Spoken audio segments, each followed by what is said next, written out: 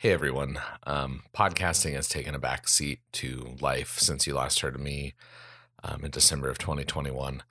My wife and I ended up moving from Colorado to Wichita, Kansas earlier this year. My other sister Martha lives out here, and it's been great to be able to reconnect with her. The rest of 2022 has been really rough. Since February, my wife lost two of her remaining grandparents. And I just most recently lost my little sister, Catherine, or Katja, as I always love to call her. Katja battled lupus and kidney failure for almost a decade before she passed away just a little bit less than a month before her 28th birthday. I'm finally to the point where I'm not breaking down every time I talk about this. I hope. I can't properly describe what it's like to experience this kind of loss, and I'm sure there's some of you out there that know exactly what I'm talking about. For me, I got to hold Katja when she was about 5 minutes old, which was pretty great, even though she decided to pee all over her older brother, not knowing what was going on. I guess she can be forgiven. So yeah, growing up with both, those two younger sisters, they sure got away with a lot of shit that I don't think I would have ever gotten away with when I was their age. For me, I lost count of how many times Martha and Catherine would bruise my shins or wake me up early to get them breakfast or snuggle up for Saturday morning cartoons or just, coming to see me if they need some big brother time.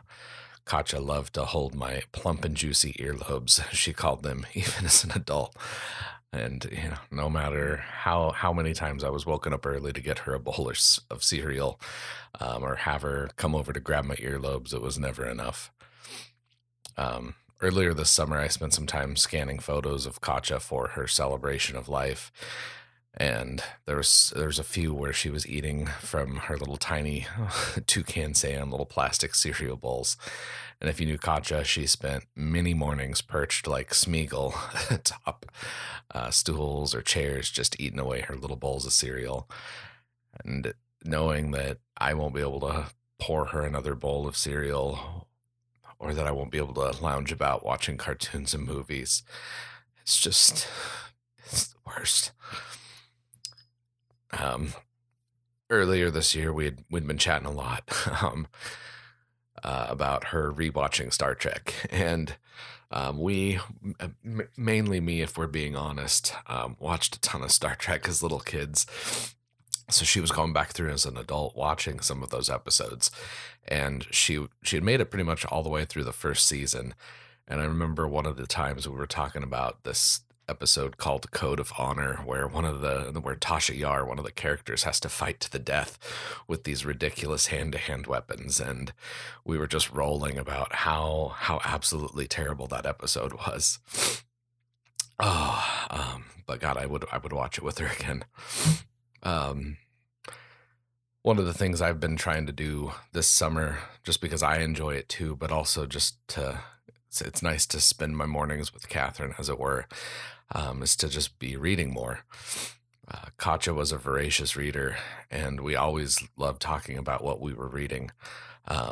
One of her favorite books is The Hobbit, and just like hobbits, Katja had a love for things that grow and are good.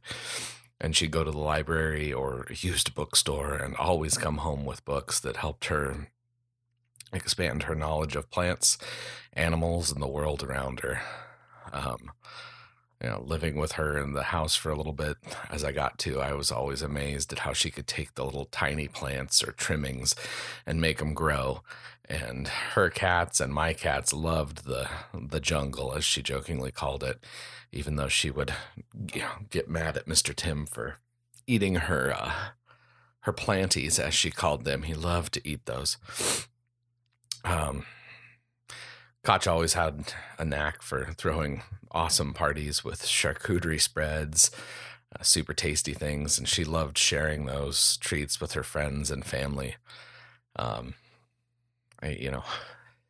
We should have known that growing up, because she would always be up for a snack after school or after volleyball practice, and it was nice to be able to spend that time with her.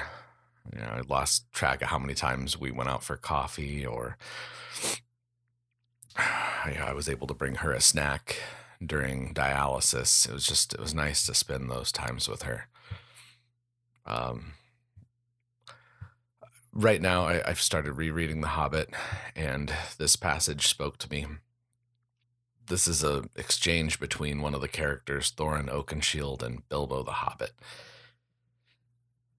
And Bilbo knelt on one knee filled with sorrow. "Farewell, King under the mountain," he said.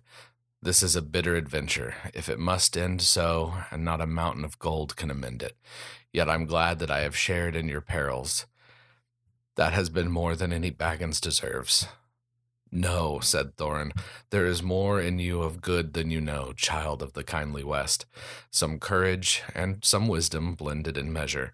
If more of us valued food and cheer and song above hoarded gold, it would be a merrier world. But sad or merry, I must leave it now. Farewell." Then Bilbo turned away, and he went by himself, and sat alone wrapped in a blanket. And whether you believe it or not, he wept until his eyes were red and his voice was hoarse. He was a kindly little soul.